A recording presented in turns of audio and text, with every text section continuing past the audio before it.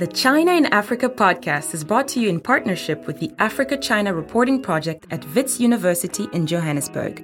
The ACRP promotes balanced, considered reporting on China-Africa relations through training programs held throughout the year. More information at africachinareporting.com.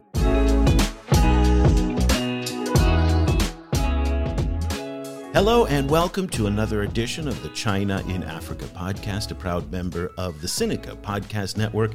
I'm Eric Olander, and as always, I'm joined by China Global South's managing editor, Cobus Van Staden, in Johannesburg, South Africa. A very good afternoon to you, Cobus. Good afternoon.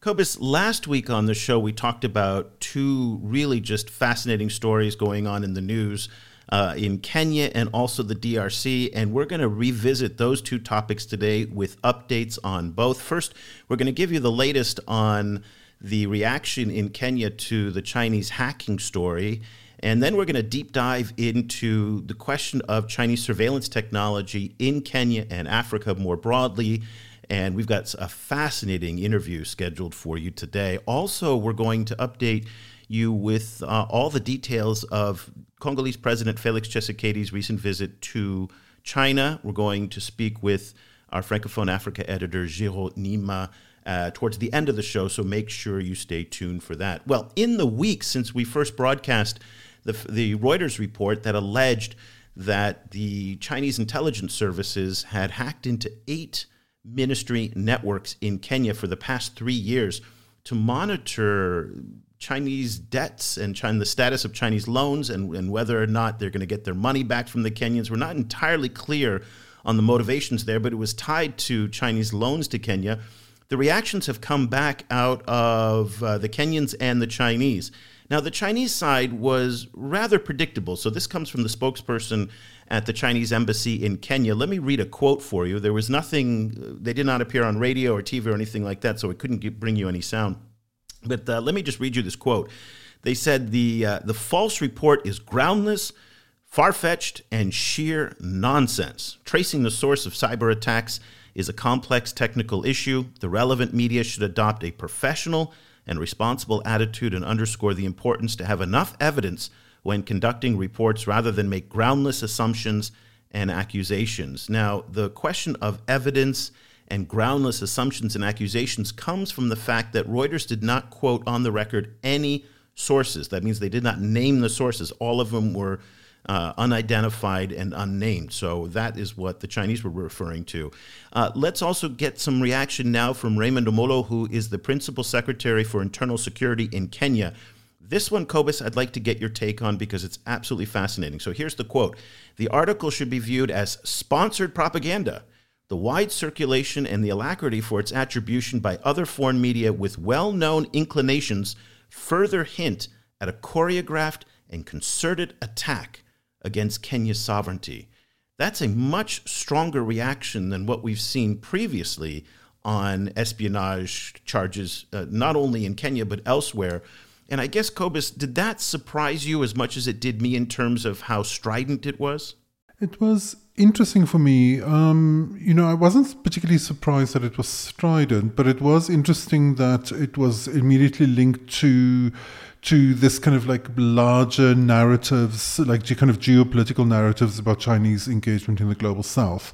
And so in that sense, it was an interesting moment where you got the feeling that this kind of meta critique of critique seems to be becoming more mainstream now. Kind of like it's like people kind of condemning other people for setting narratives. Kind of it's something that we used to focus on a lot, and and it's very interesting to see how that is becoming now a kind of a standard rebuttal.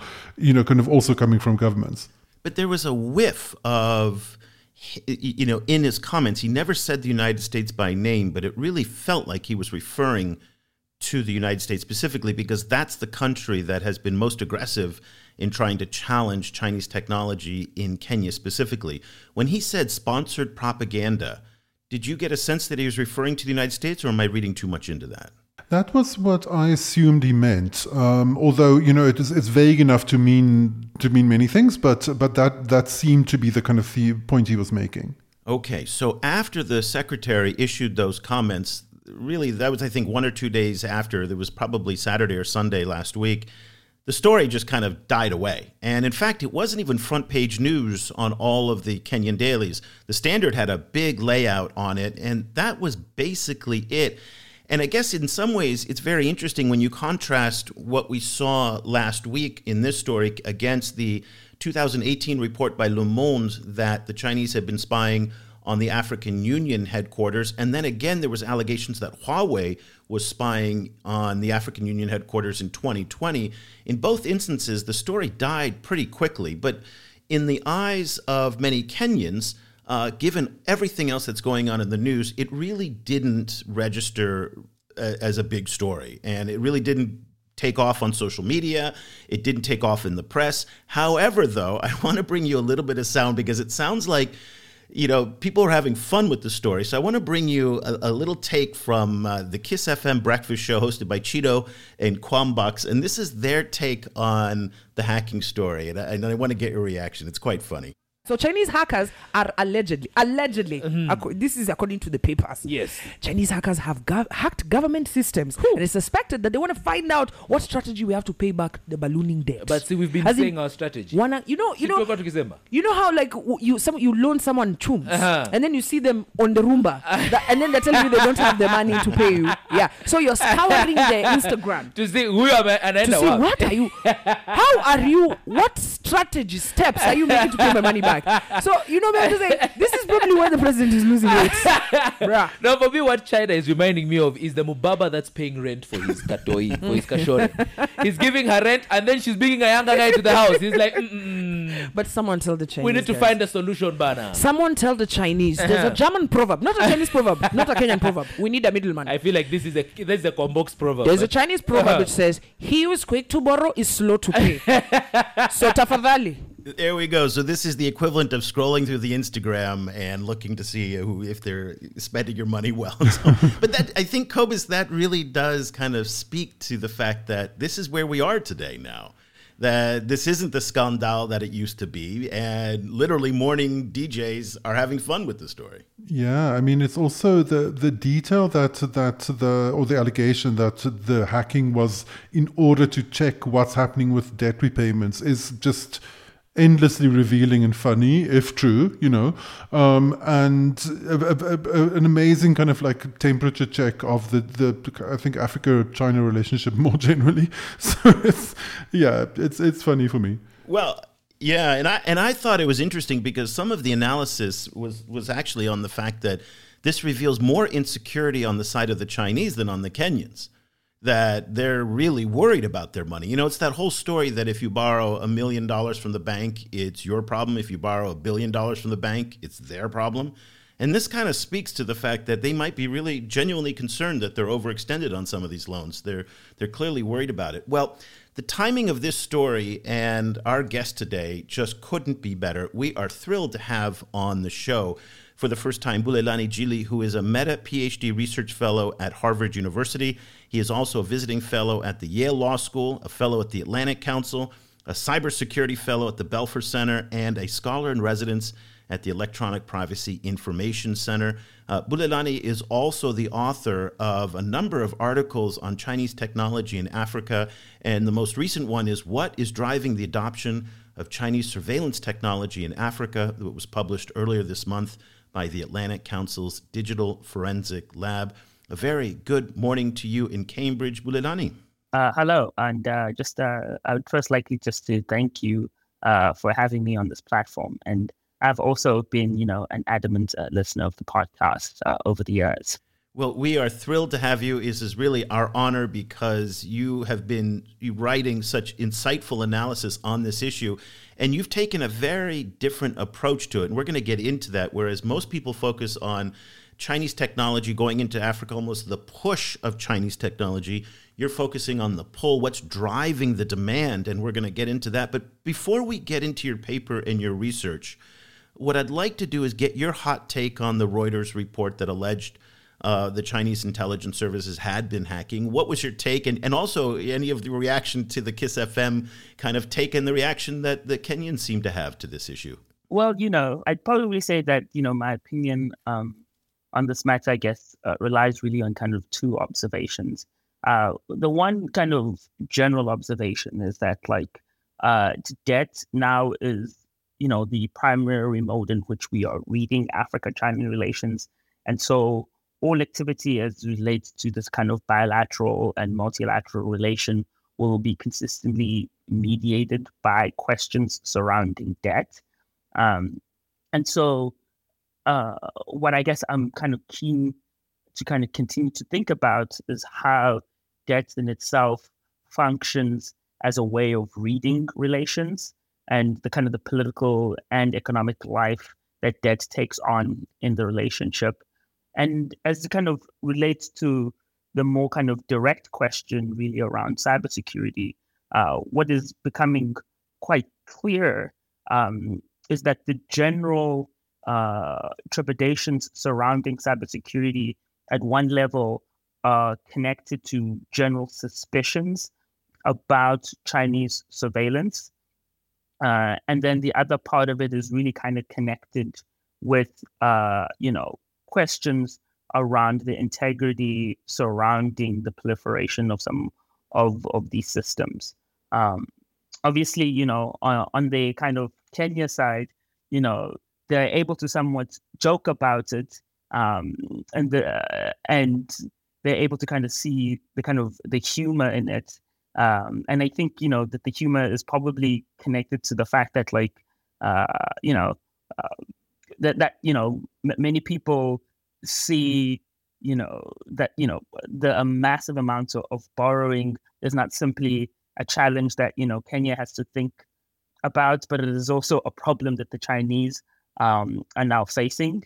And then, it is really also about, whether or not, that in fact you can, seriously ground some of these allegations, particularly when they're so, particular, like, about debt and not simply a more kind of general, cyber threat. It seems as though that, like, they're even questioning the nature of the allegation, but also what is the basis of evidence that would allow you to kind of draw attribution, not simply to the hacking teams themselves, but also directly to the state. So, Bulelani, in terms of, this wider issue that you focus in your work, around Chinese networks, cybersecurity, and their application in Africa, how does the Kenyan situation, as we understand it at the moment, play into that narrative? Because one of the things that I was wondering about is, to which extent is this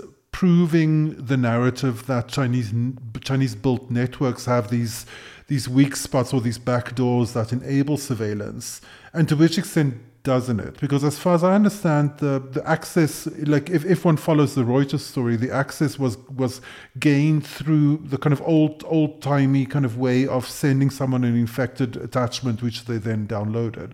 So it didn't, to my mind, necessarily kind of reveal any kind of built-in weaknesses in the network that provided access. But there might be more there that I'm not seeing.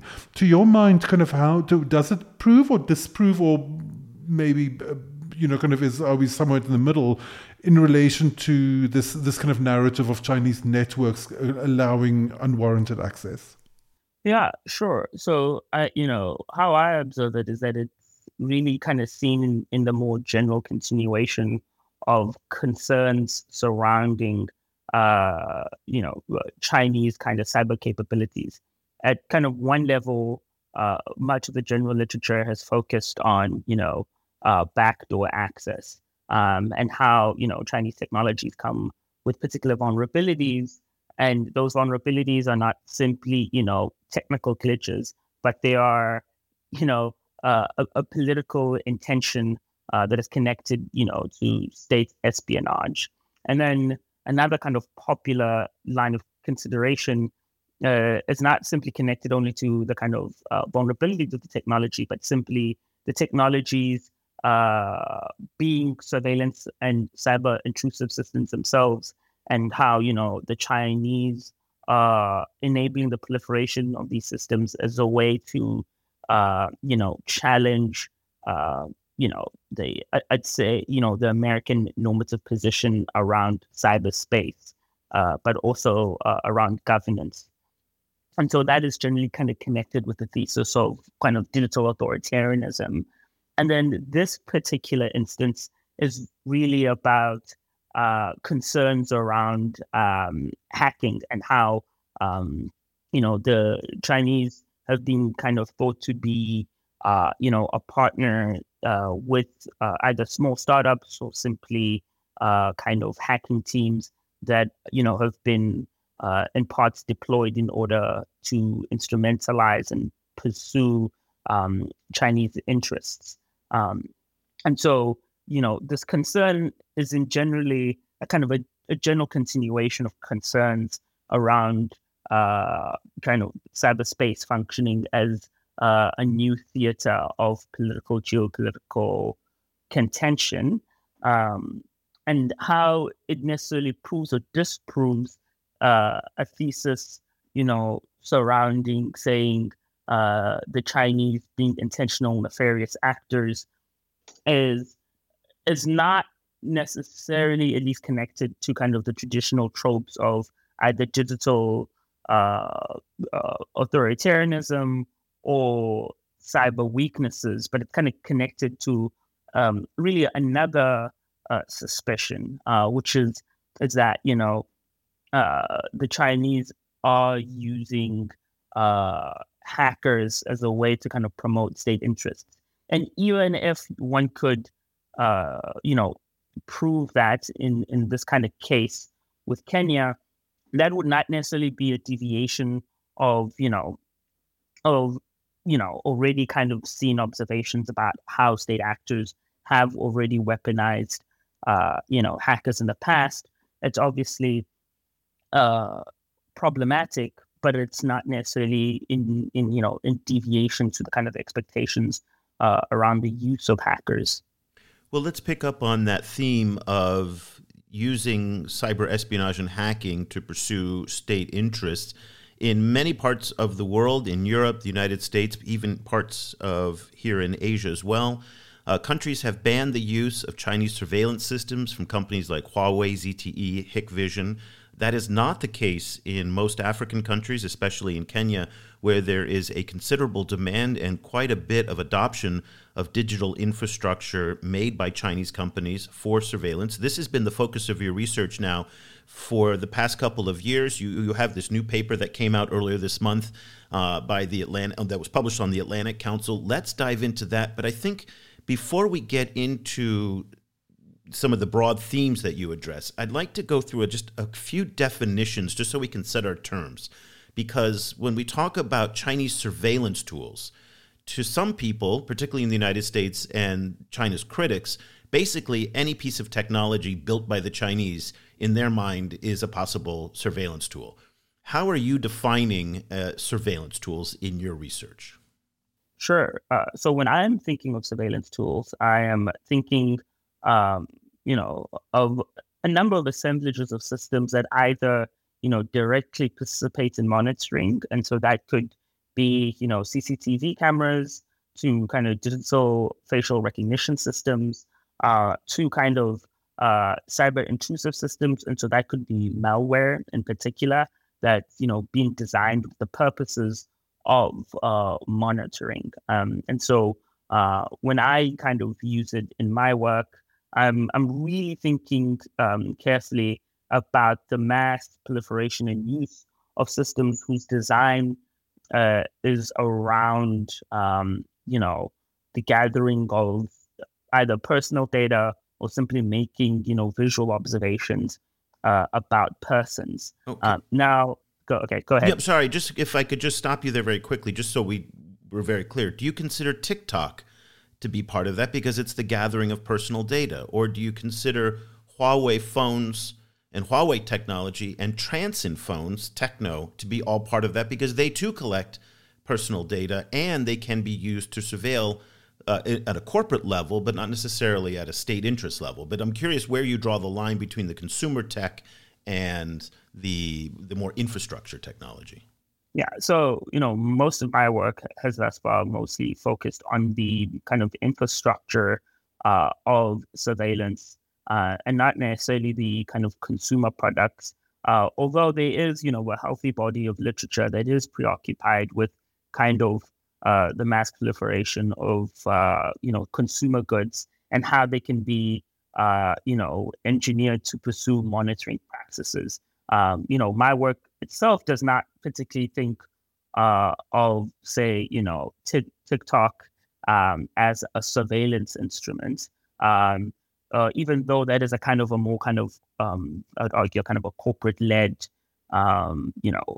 surveillance operation. If one is conceptualizing surveillance, at least in this case, as the kind of collection of data for kind of corporate interests. But in my work, that's not the focus. And another kind of context question, what kind of metrics or what kind of benchmarks should one use when one evaluates the relative safety or non-safety of a network? Like what are some of the kind of ways that one would judge that this is a safe network or a non-safe network?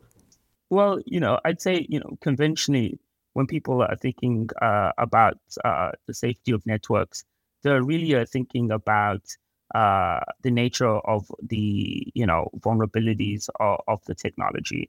And so, has, say this surveillance camera or this digital facial recognition system, has it been intentionally designed with gaps that will allow,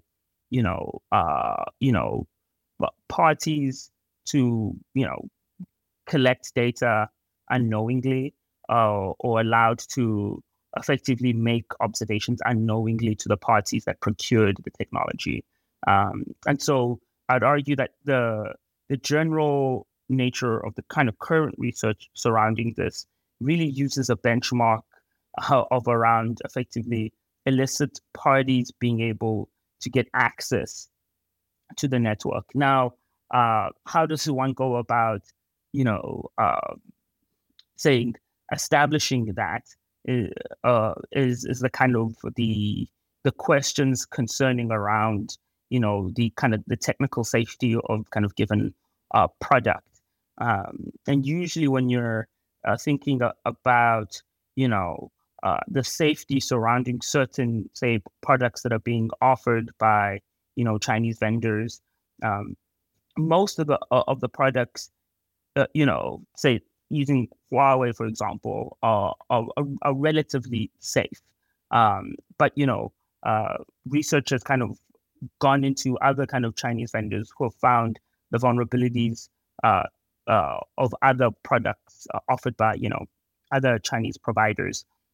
But the question for me is not simply at the level of vulnerability of the system. It is also the presumption of intention surrounding the vulnerabilities of those systems. So, is it simply about being able to say, oh, this camera has a vulnerability and therefore this vulnerability is a continuation of a political agenda? Or is it simply, an engineering problem, right? And so for me, what is both the practical and conceptual distance between being able to identify a vulnerability in a technology as a consequence of,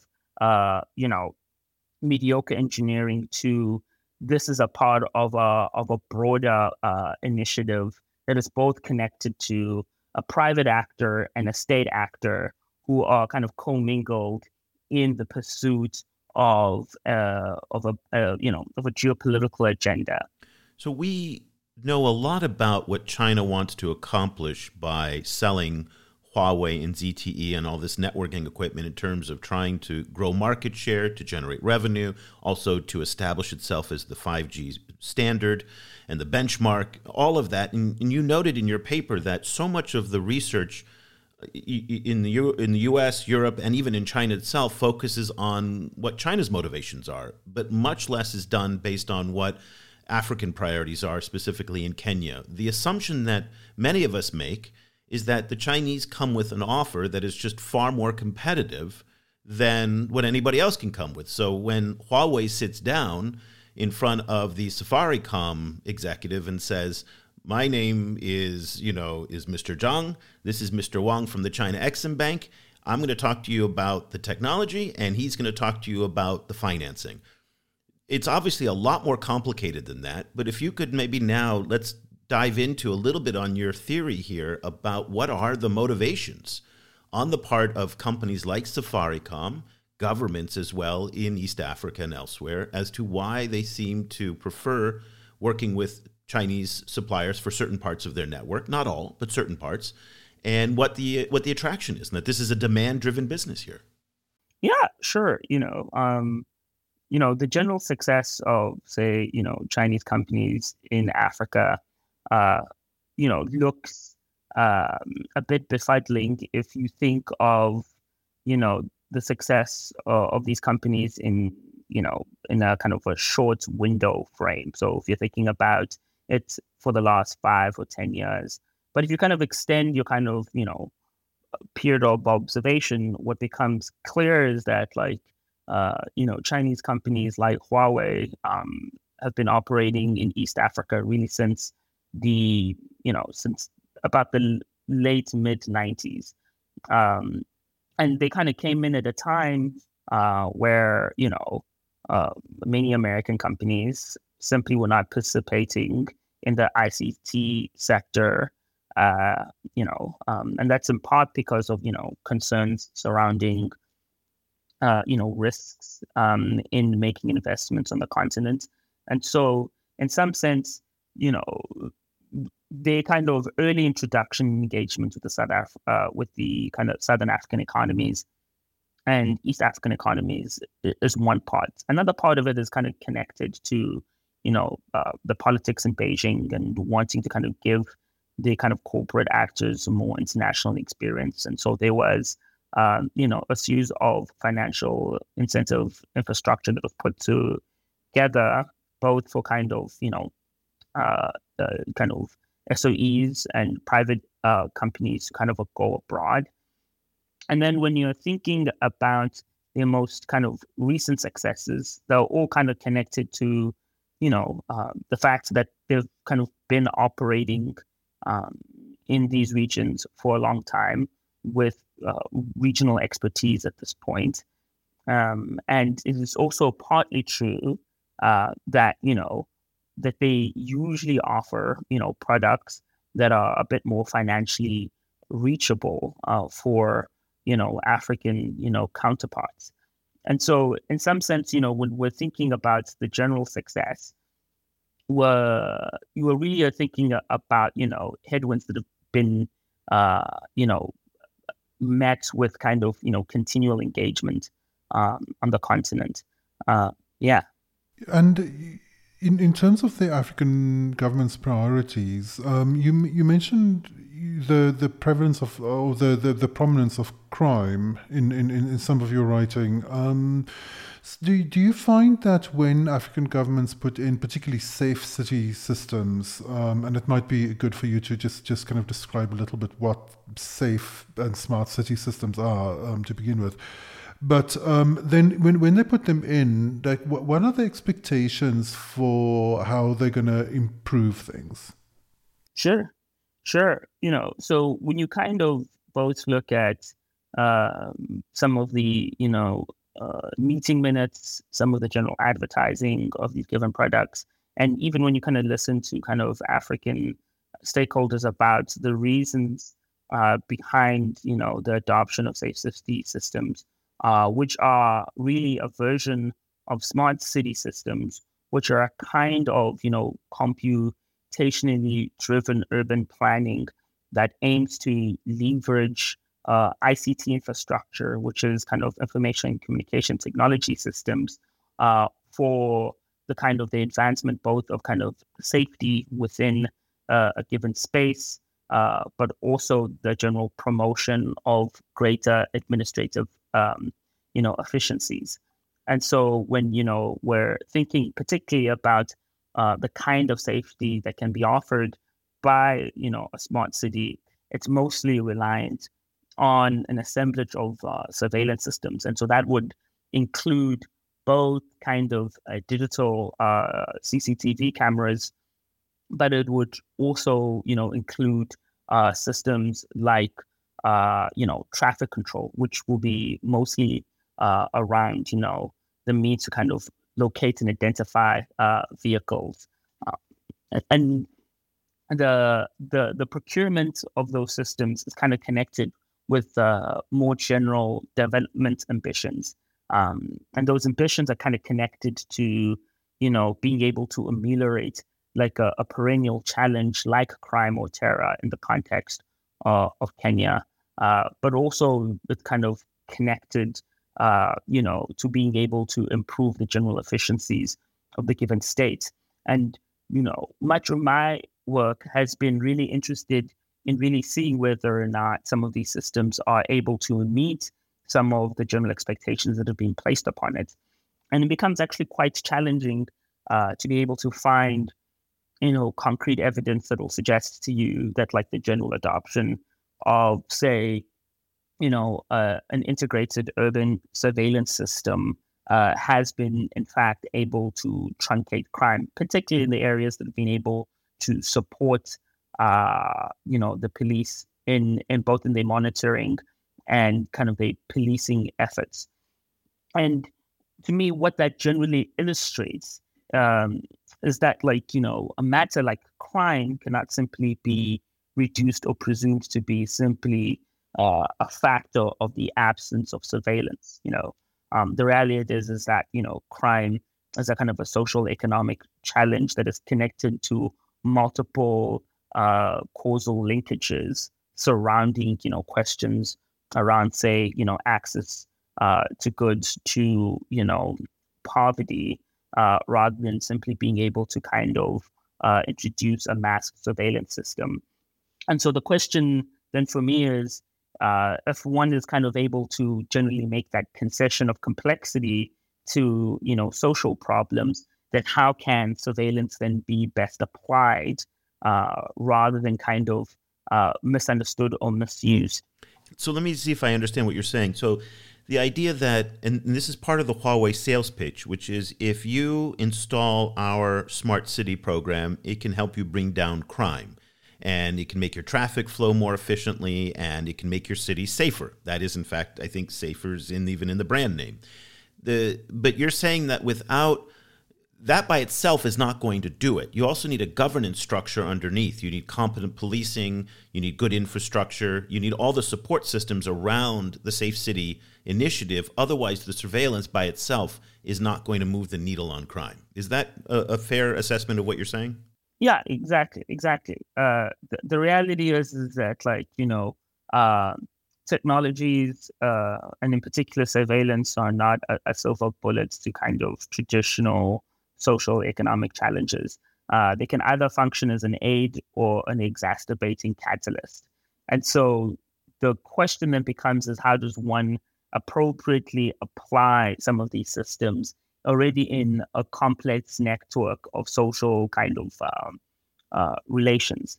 And currently, there's not been, I'd argue, enough kind of thinking both about why these systems are being procured on the ground, but also when you get to the ground, exactly how can some of these tools be best applied for kind of context-dependent solution making. So in the environments where there's weak governance, the temptation is there for political leaders to use this technology against their opponents. And there was some reporting by the Wall Street Journal several years ago that indicated that Huawei technology, and I want to be very clear here that this was not Huawei the company, it was Huawei technology, was used to spy on Bobi Wine, the opposition leader in Uganda. Former Zambian President Edgar Lungu also apparently used it. There were similar allegations in Ecuador as well. Again, the disclaimer here is that, and a very important point to note here is that this was not done by Huawei company corporate actors. It was done by the governments themselves using Huawei technology. So I guess the question I have is that it's hard for some authoritarian rulers in order to resist using this technology to violate civil liberties. What is the impact on civil liberties in countries with weak governance? And again, I'm not suggesting that Kenya is a country with weak governance, but it'd be interesting just to tie this to your research in Kenya as well.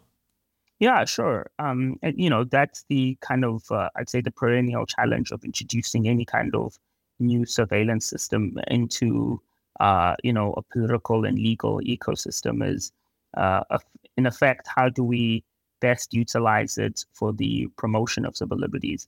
And in particular, when it's being introduced without thinking about, a careful impact assessment, or simply how this technology can be further integrated into, just uses of policing functions and capabilities, it then can, result in an atrophy of civil liberties. And so, that kind of example of the Uganda case has kind of been the standard example that's been used across academia, but I'd also kind of say within the NGO space surrounding digital rights.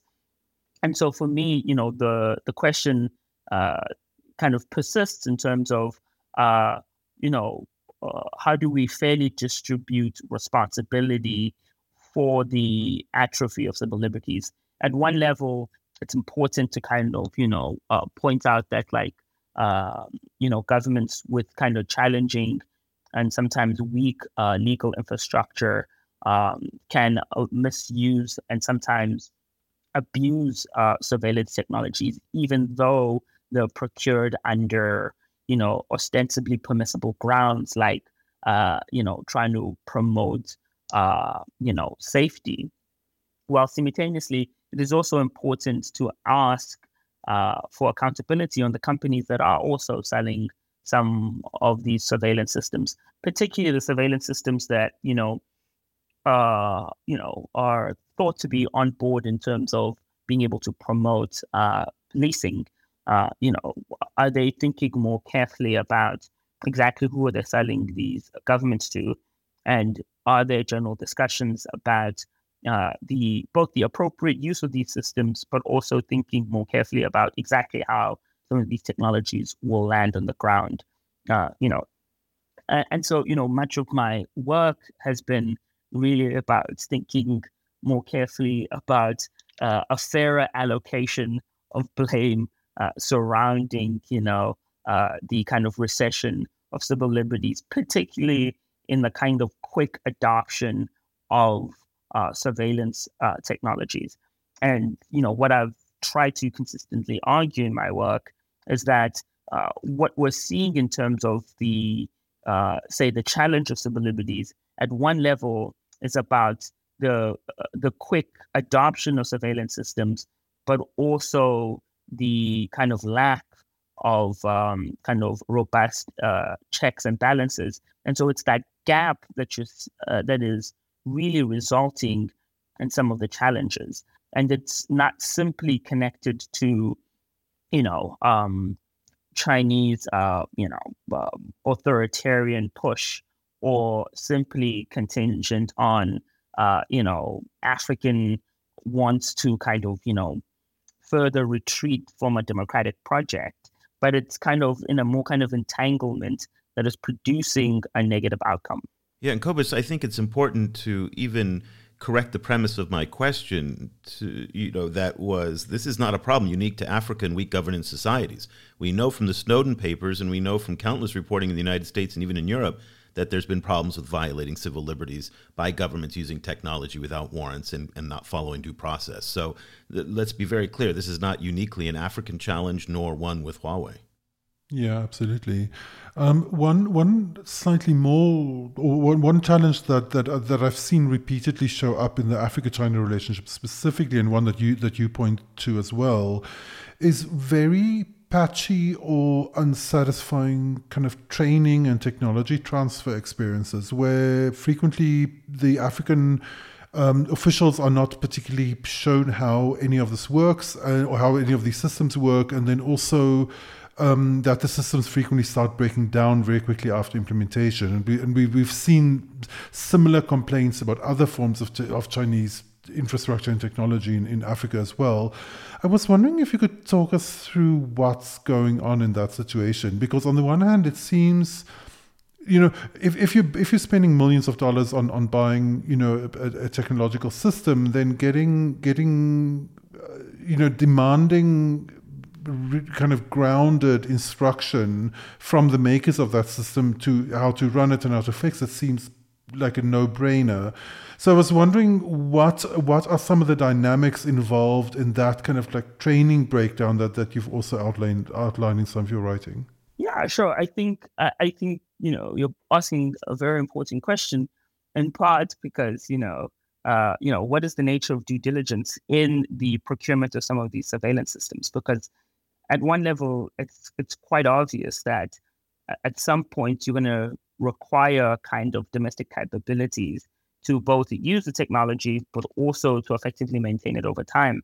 And in some of the cases that I've kind of seen, but also some of the work that I've done, it seems to kind of consistently appear that there's not been, enough work done on the demand side as to how to maintain these technologies over time. Some of the challenges have been simply about, not having the appropriate permit to build a camera in a certain area. But sometimes they've also gone simply as deep as saying that, like, the current,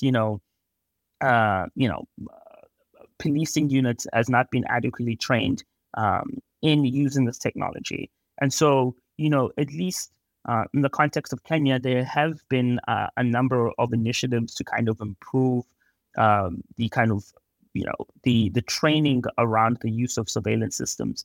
But it doesn't particularly seem to me as though that, like, the training has been comprehensive enough to kind of allow for, the use of the system independent of the contractor, but also a kind of training that also takes into kind of deep consideration, the consequences for civil liberties.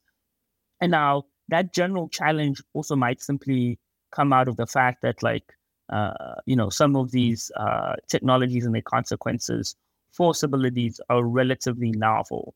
So if you kind of look into the history, particularly of, say, data protection in the context of Africa, the reality is that, like, a lot of kind of data protection regimes, are not older usually than 5 years old. And in the context of Kenya, the data commissioner office is really only about it's about 2.5 years old, and how that general instruction will both inform the use of technology by private actors, but also by public actors, is important. And so to me, it seems as though that there kind of needs to be a more comprehensive understanding of how exactly these technologies will be kind of both used, but also used appropriately that meets some of the general human rights expectations surrounding them. And that then means that, that the procurement cannot simply be just driven with, say, a state SOE leading the charge, but it kind of has to have a kind of a multi-stake approach to it, where, it's both, people, from companies like Safaricom all the way to the national police, but also to a data commissioner, but also to a kind of, a leading kind of digital rights institute. And so, in that sense, to me, that there's really not been enough of a multi-stakeholder approach to how these technologies both would be kind of procured then, but also finally how they'll be exactly used on the ground. Very quickly before we go, and you didn't cover this in your paper, but I'm just really interested to get your take on how you feel artificial intelligence is going to impact this whole discourse about Chinese surveillance technology in Kenya and Africa more broadly. Yeah, sure. I'd say that, AI systems have a kind of almost could probably have a profound impact, specifically at least in the surveillance space, and which, some of my work in itself kind of touches a bit about kind of AI facial recognition systems. But I think the nature of your question is a bit more broad, and so I'd kind of gesture towards at least how we're currently thinking about AI, which is that most people, when they're presenting the challenges of AI, they believe that it could be an encroaching dystopic outcome where humanity is kind of rendered subordinate to technology, or that this instrument will result in the decimation of multiple sectors. But to me, that kind of dystopic outcome would simply be a consequence of the absence of kind of responsibility in terms of how it can be appropriately adopted. And so to me, the question for kind of AI adoption more generally on the continent would really be thinking about more carefully about where exactly can AI be efficiently used in order to promote state and local interests, rather than simply presuming that AI will be kind of used and misused. But at least when we're thinking about AI kind of outside, say, the state use and state-driven application of AI, what is clear to me is that there is a growing AI sector locally, and that AI sector also kind of needs to be kind of included in thinking about AI. Thus far, I'd argue that majority of the kind of general coverage surrounding both AI and AI adoption in the context of Africa-China relations is once again a general privileging of state actors and not really thinking about sub-state actors. The multiple kind of AI startup companies that also have a stake in the sector, and many of them usually have challenges both around kind of access to capital, access to kind of training engineers, and access to kind of quality data, and that a more inclusive AI future will be also contingent on effectively including that sector, but also promoting that sector. The article is What is Driving the Adoption of Chinese Surveillance Technology in Africa? It was published by the Atlantic Council's Digital Forensic Lab. They do some fantastic work. Also, if you're interested in this topic, and I know a lot of you are, you're doing research on this, I highly recommend a chapter that Bulelani also wrote in a book called The Africa-Europe Cooperation in Digital Transformation, a focus on Ethiopia and Kenya. The chapter is entitled The Spread of Chinese Surveillance Tools in Africa. This is a 2022 book, so the information is very, very current. And best of all, Cobus, get this. It's a Routledge book, it's an academic book, and it's free. It's under Creative Commons. That is not something that we hear very often on this show, so we're very excited to be able to tell people you can go get some academic writing for free. So I will put links to both the article and the book chapter in the show notes for you to access. Bulelani, thank you so much for taking the time to join us. We really appreciate it. Sure, definitely. And thank you for having me. And, I would love to kind of keep the conversation going. Cobus, Bulelani's research really fills an important void in the discourse because so much is, again, on the push, what the Chinese are doing in places like Africa, and there's very little on the pull, on what the agency question is for African actors. And again, it's not always the state. There are a lot of private actors here. MTN, I'm thinking about in South Africa, Safaricom, Telebur, all of these, these telecom operators as well have a lot of agency here. And again, I think what he's doing is so important. And I hope that when people look at the question of Chinese surveillance tech in Africa, they're not just focusing on what the Chinese want or what the Chinese are doing, but also what African stakeholders want and what they're doing.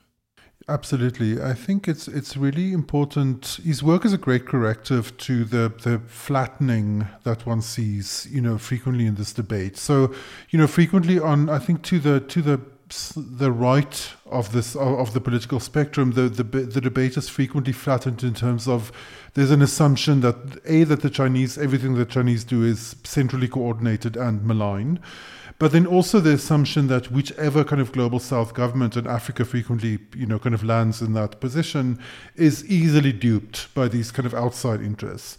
And then on the more left-wing side of that same debate, there's frequently a different kind of flattening that happens, where it's simply where under the label of African agency, they simply assume that African governments have great plans to do things, and that they have very kind of clear-cut goals, and then that they put in place systems in order to deal with some of these problems.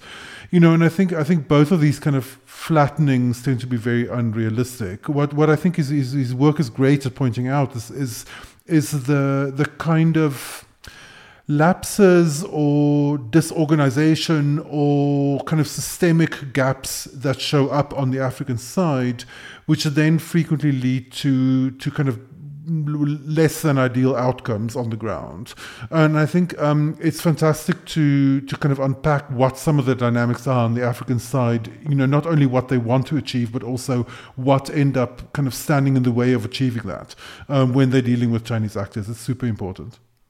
Well, we're really excited to have Bulelani to join us again on the show to update us on his research, in part because this story is changing so quickly. We talked about AI at the end of the discussion.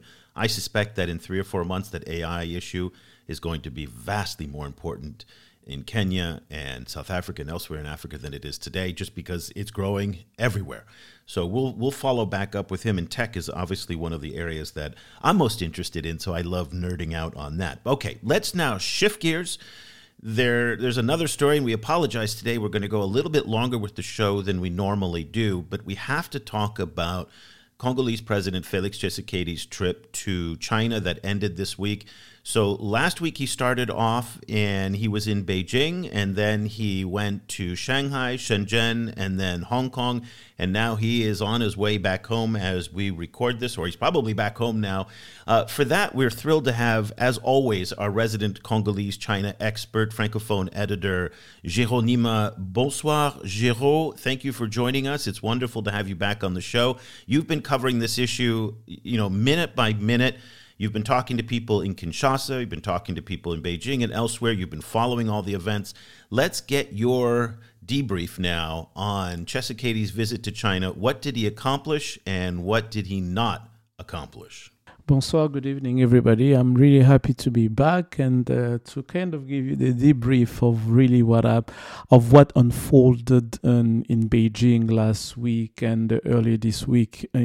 Earlier this week, when President Tshisekedi, I think, left China yesterday, 29th of May, when he was supposed to leave China from Hong Kong. So what did he do? What did he not do? What did he accomplish? What did he not accomplish? It's really going to be really interesting, because especially when you take into account all the media hype before his trip to China and what really came out of it, many people really are really going to be disappointed. So the context is, before his trip to China, many were expecting him to arrive to China with that goal of renegotiating the 2008 contract that was signed between Chinese companies, state-owned companies, and the DRC that gave birth to the CICOMIN deal that's known by many. So he arrived in Beijing. Many were expecting that to be the part of the discussion, and maybe were hoping that we're going to see something. I remember in our coverage of that story since last week, we kind of warned people about the fact that we have to be really wise and prudent about what you think might come out from this trip. And unfortunately, we were kind of right. I say unfortunately because from the Congolese perspective, as Congolese population, they might have expected something really great to come out of it. But in fact, what came out was not really great. So first, what did not come out from the trip? First, there was no renegotiation contract during his trip in Beijing. And even the spokesperson of the Congolese government who was with him said that the question was not talked with President Xi Jinping from China. So there was no renegotiation. What we do know that there was some discussion around it. We do know that he expressed the need to have a much balanced view, a much balanced agreement and arrangement with China. When he met with Zhao Leji and with Li Qiang, he expressed that view. But with President Xi Jinping, the question was not spoken about. So, and just I'm sorry, just so we're clear here, when you're talking about the renegotiation of those contracts, you're referring to the $6 billion Sicomines deal, and you're also talking about the massive Tenke Fungurume copper cobalt mine deal as well, right? I'm more focusing on the Sicomine deal because on the China Molybdenum and the Tenke Fungurume project, it's a different story since there was an announcement made last April, and it's a really different ball game here. But the Sicomine deal was the more significant one because it's the more political one, the more political charged deal that was really on the table. So there was no renegotiation about that. What really the DRC got from this trip? There was China and DRC upgraded the diplomatic relation to strategic comprehensive. I think it's global strategic comprehensive partnership, if I get it right.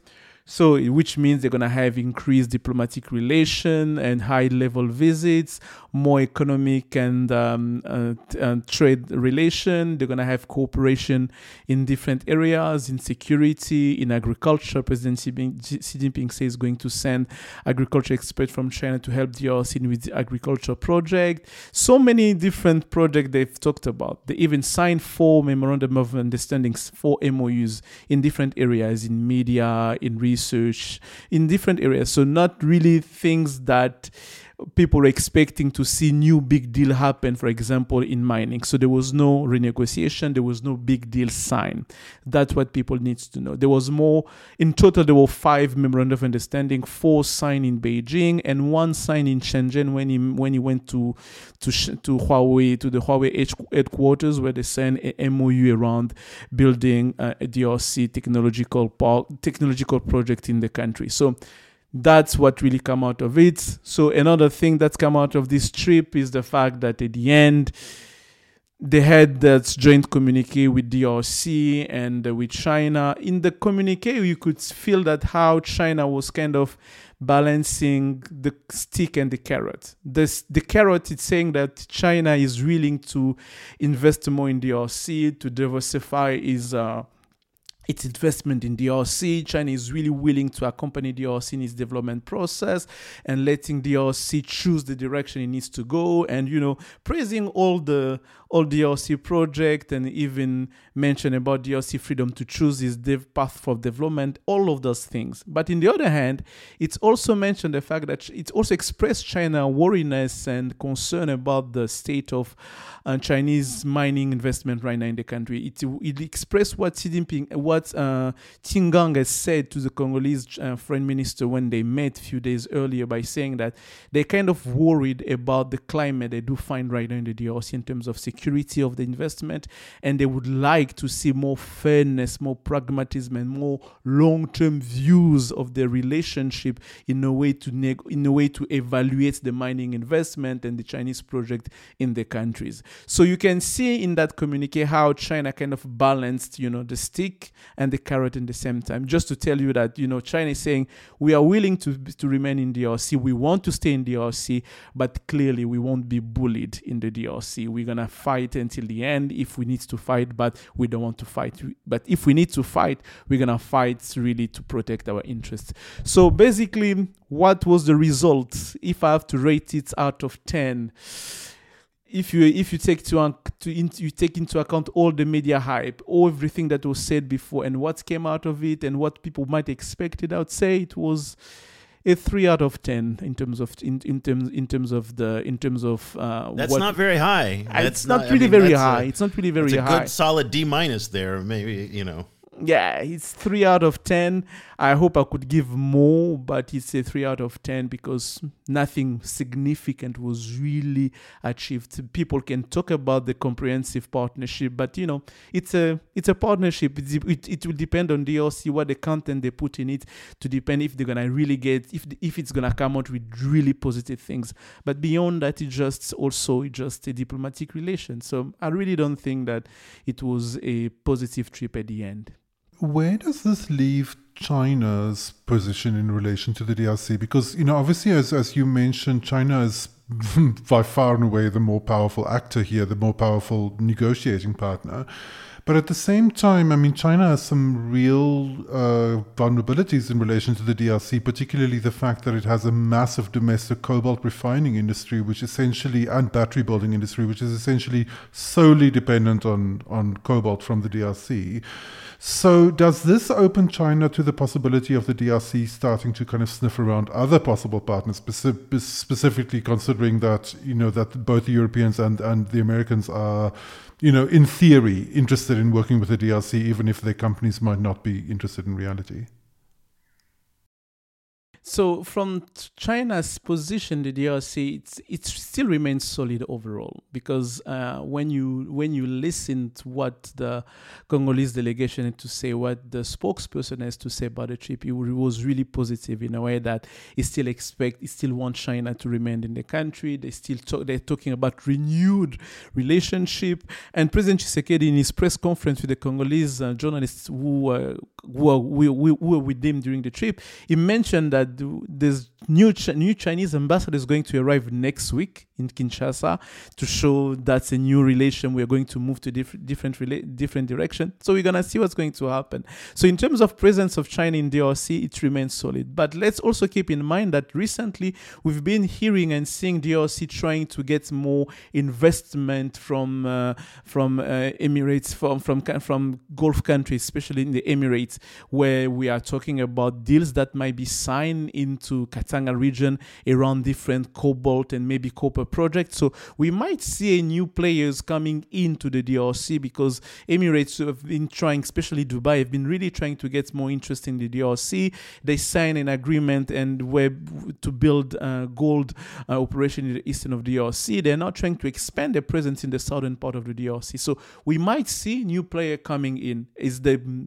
But the arrivals of those new players doesn't really threaten Chinese presence in the country, because as we've seen it's been years that China has been there, and they've kind of learned to play the game. And the DRC is a very difficult and complex context where somehow I do believe that Congolese politicians, they also appreciate the way China do business in DRC, and they would like them to stay, especially in those election years. And something I'd like to mention, just to tell you how much small details can kind of tell you the situation of how politics is played in DRC. So prior to President Tshisekedi's trip to Beijing, SECOMIN, the joint venture that was supposed to be talked about, granted $300,000 to the President's Wife Foundation to help go relieve a victim of flood that was happening in the eastern part of DRC. 300,000 K, it's nothing.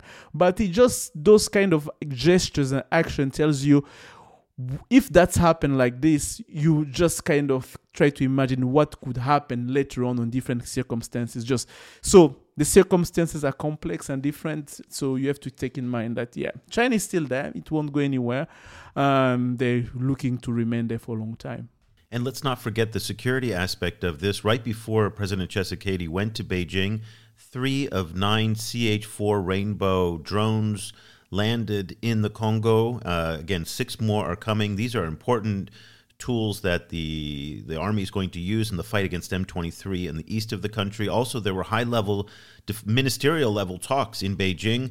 And one of the announcements that was actually the most substantive of the announcements in many ways was a defense cooperation agreement in terms of the Chinese helping to improve governance and training of the Congolese military. And Congo's military and the DRC and the FARDC in particular are notoriously undisciplined.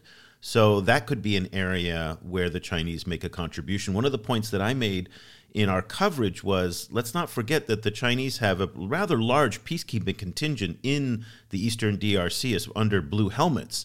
But that means they've got some folks who've got experience on the ground. So those PLA soldiers, once they rotate out of the UN, could then come back and work with the military as trainers and on the governance side. So arms and governance in the military side is something to keep an eye on. Okay, very quickly, very quickly, because we're really over time now.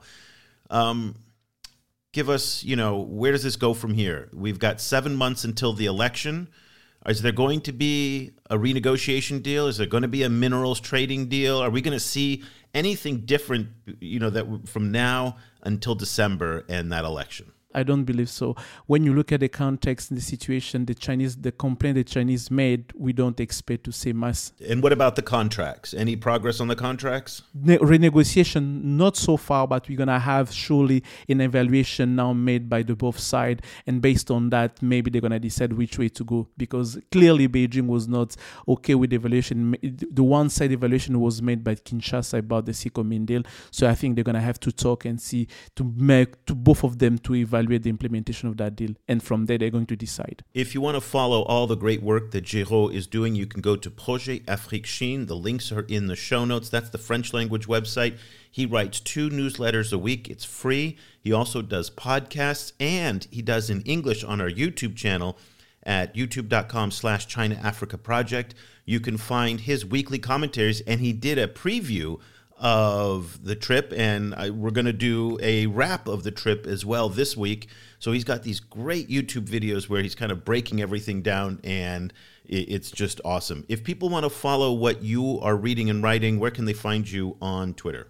So they can find me personally on my personal account on Twitter on Christian Géraud, Géraud, in one word, and they can also find Projet Afrique Chine on Twitter with Afrique with a K, Afrique Chine.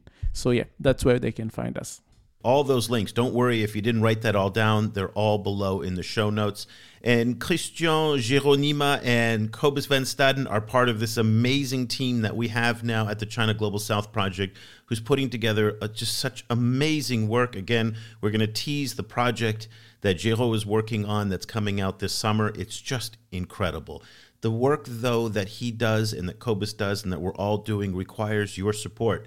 And that support can be done through subscribing to the China Global South Project to get our daily newsletter, to get access to our research, all of our tools, the podcast transcripts, everything. And you're supporting independent journalism and analysis from the likes of Géraud and our editors in Africa, the Middle East, and here in Asia. So if you want to subscribe, go to ChinaGlobalSouth.com/subscribe. You'll get a free trial for 30 days just to see if you like it. We hope that you will. And your subscription goes to support the independent journalism that we are doing. So we really appreciate it. So for Géraud and Cobus, I'm Eric Olander. We'll be back again next week with another edition of the China in Africa podcast. Until then, thank you so much for listening. The discussion continues online. Tag us on Twitter at ChinaGS Project and visit us at ChinaGlobalSouth.com. If you speak French, check out our full coverage at ProjetAfriqueChine.com and Afrique Chine on Twitter. That's Afrique with a K. And you'll also find links to our sites and social media channels in Arabic.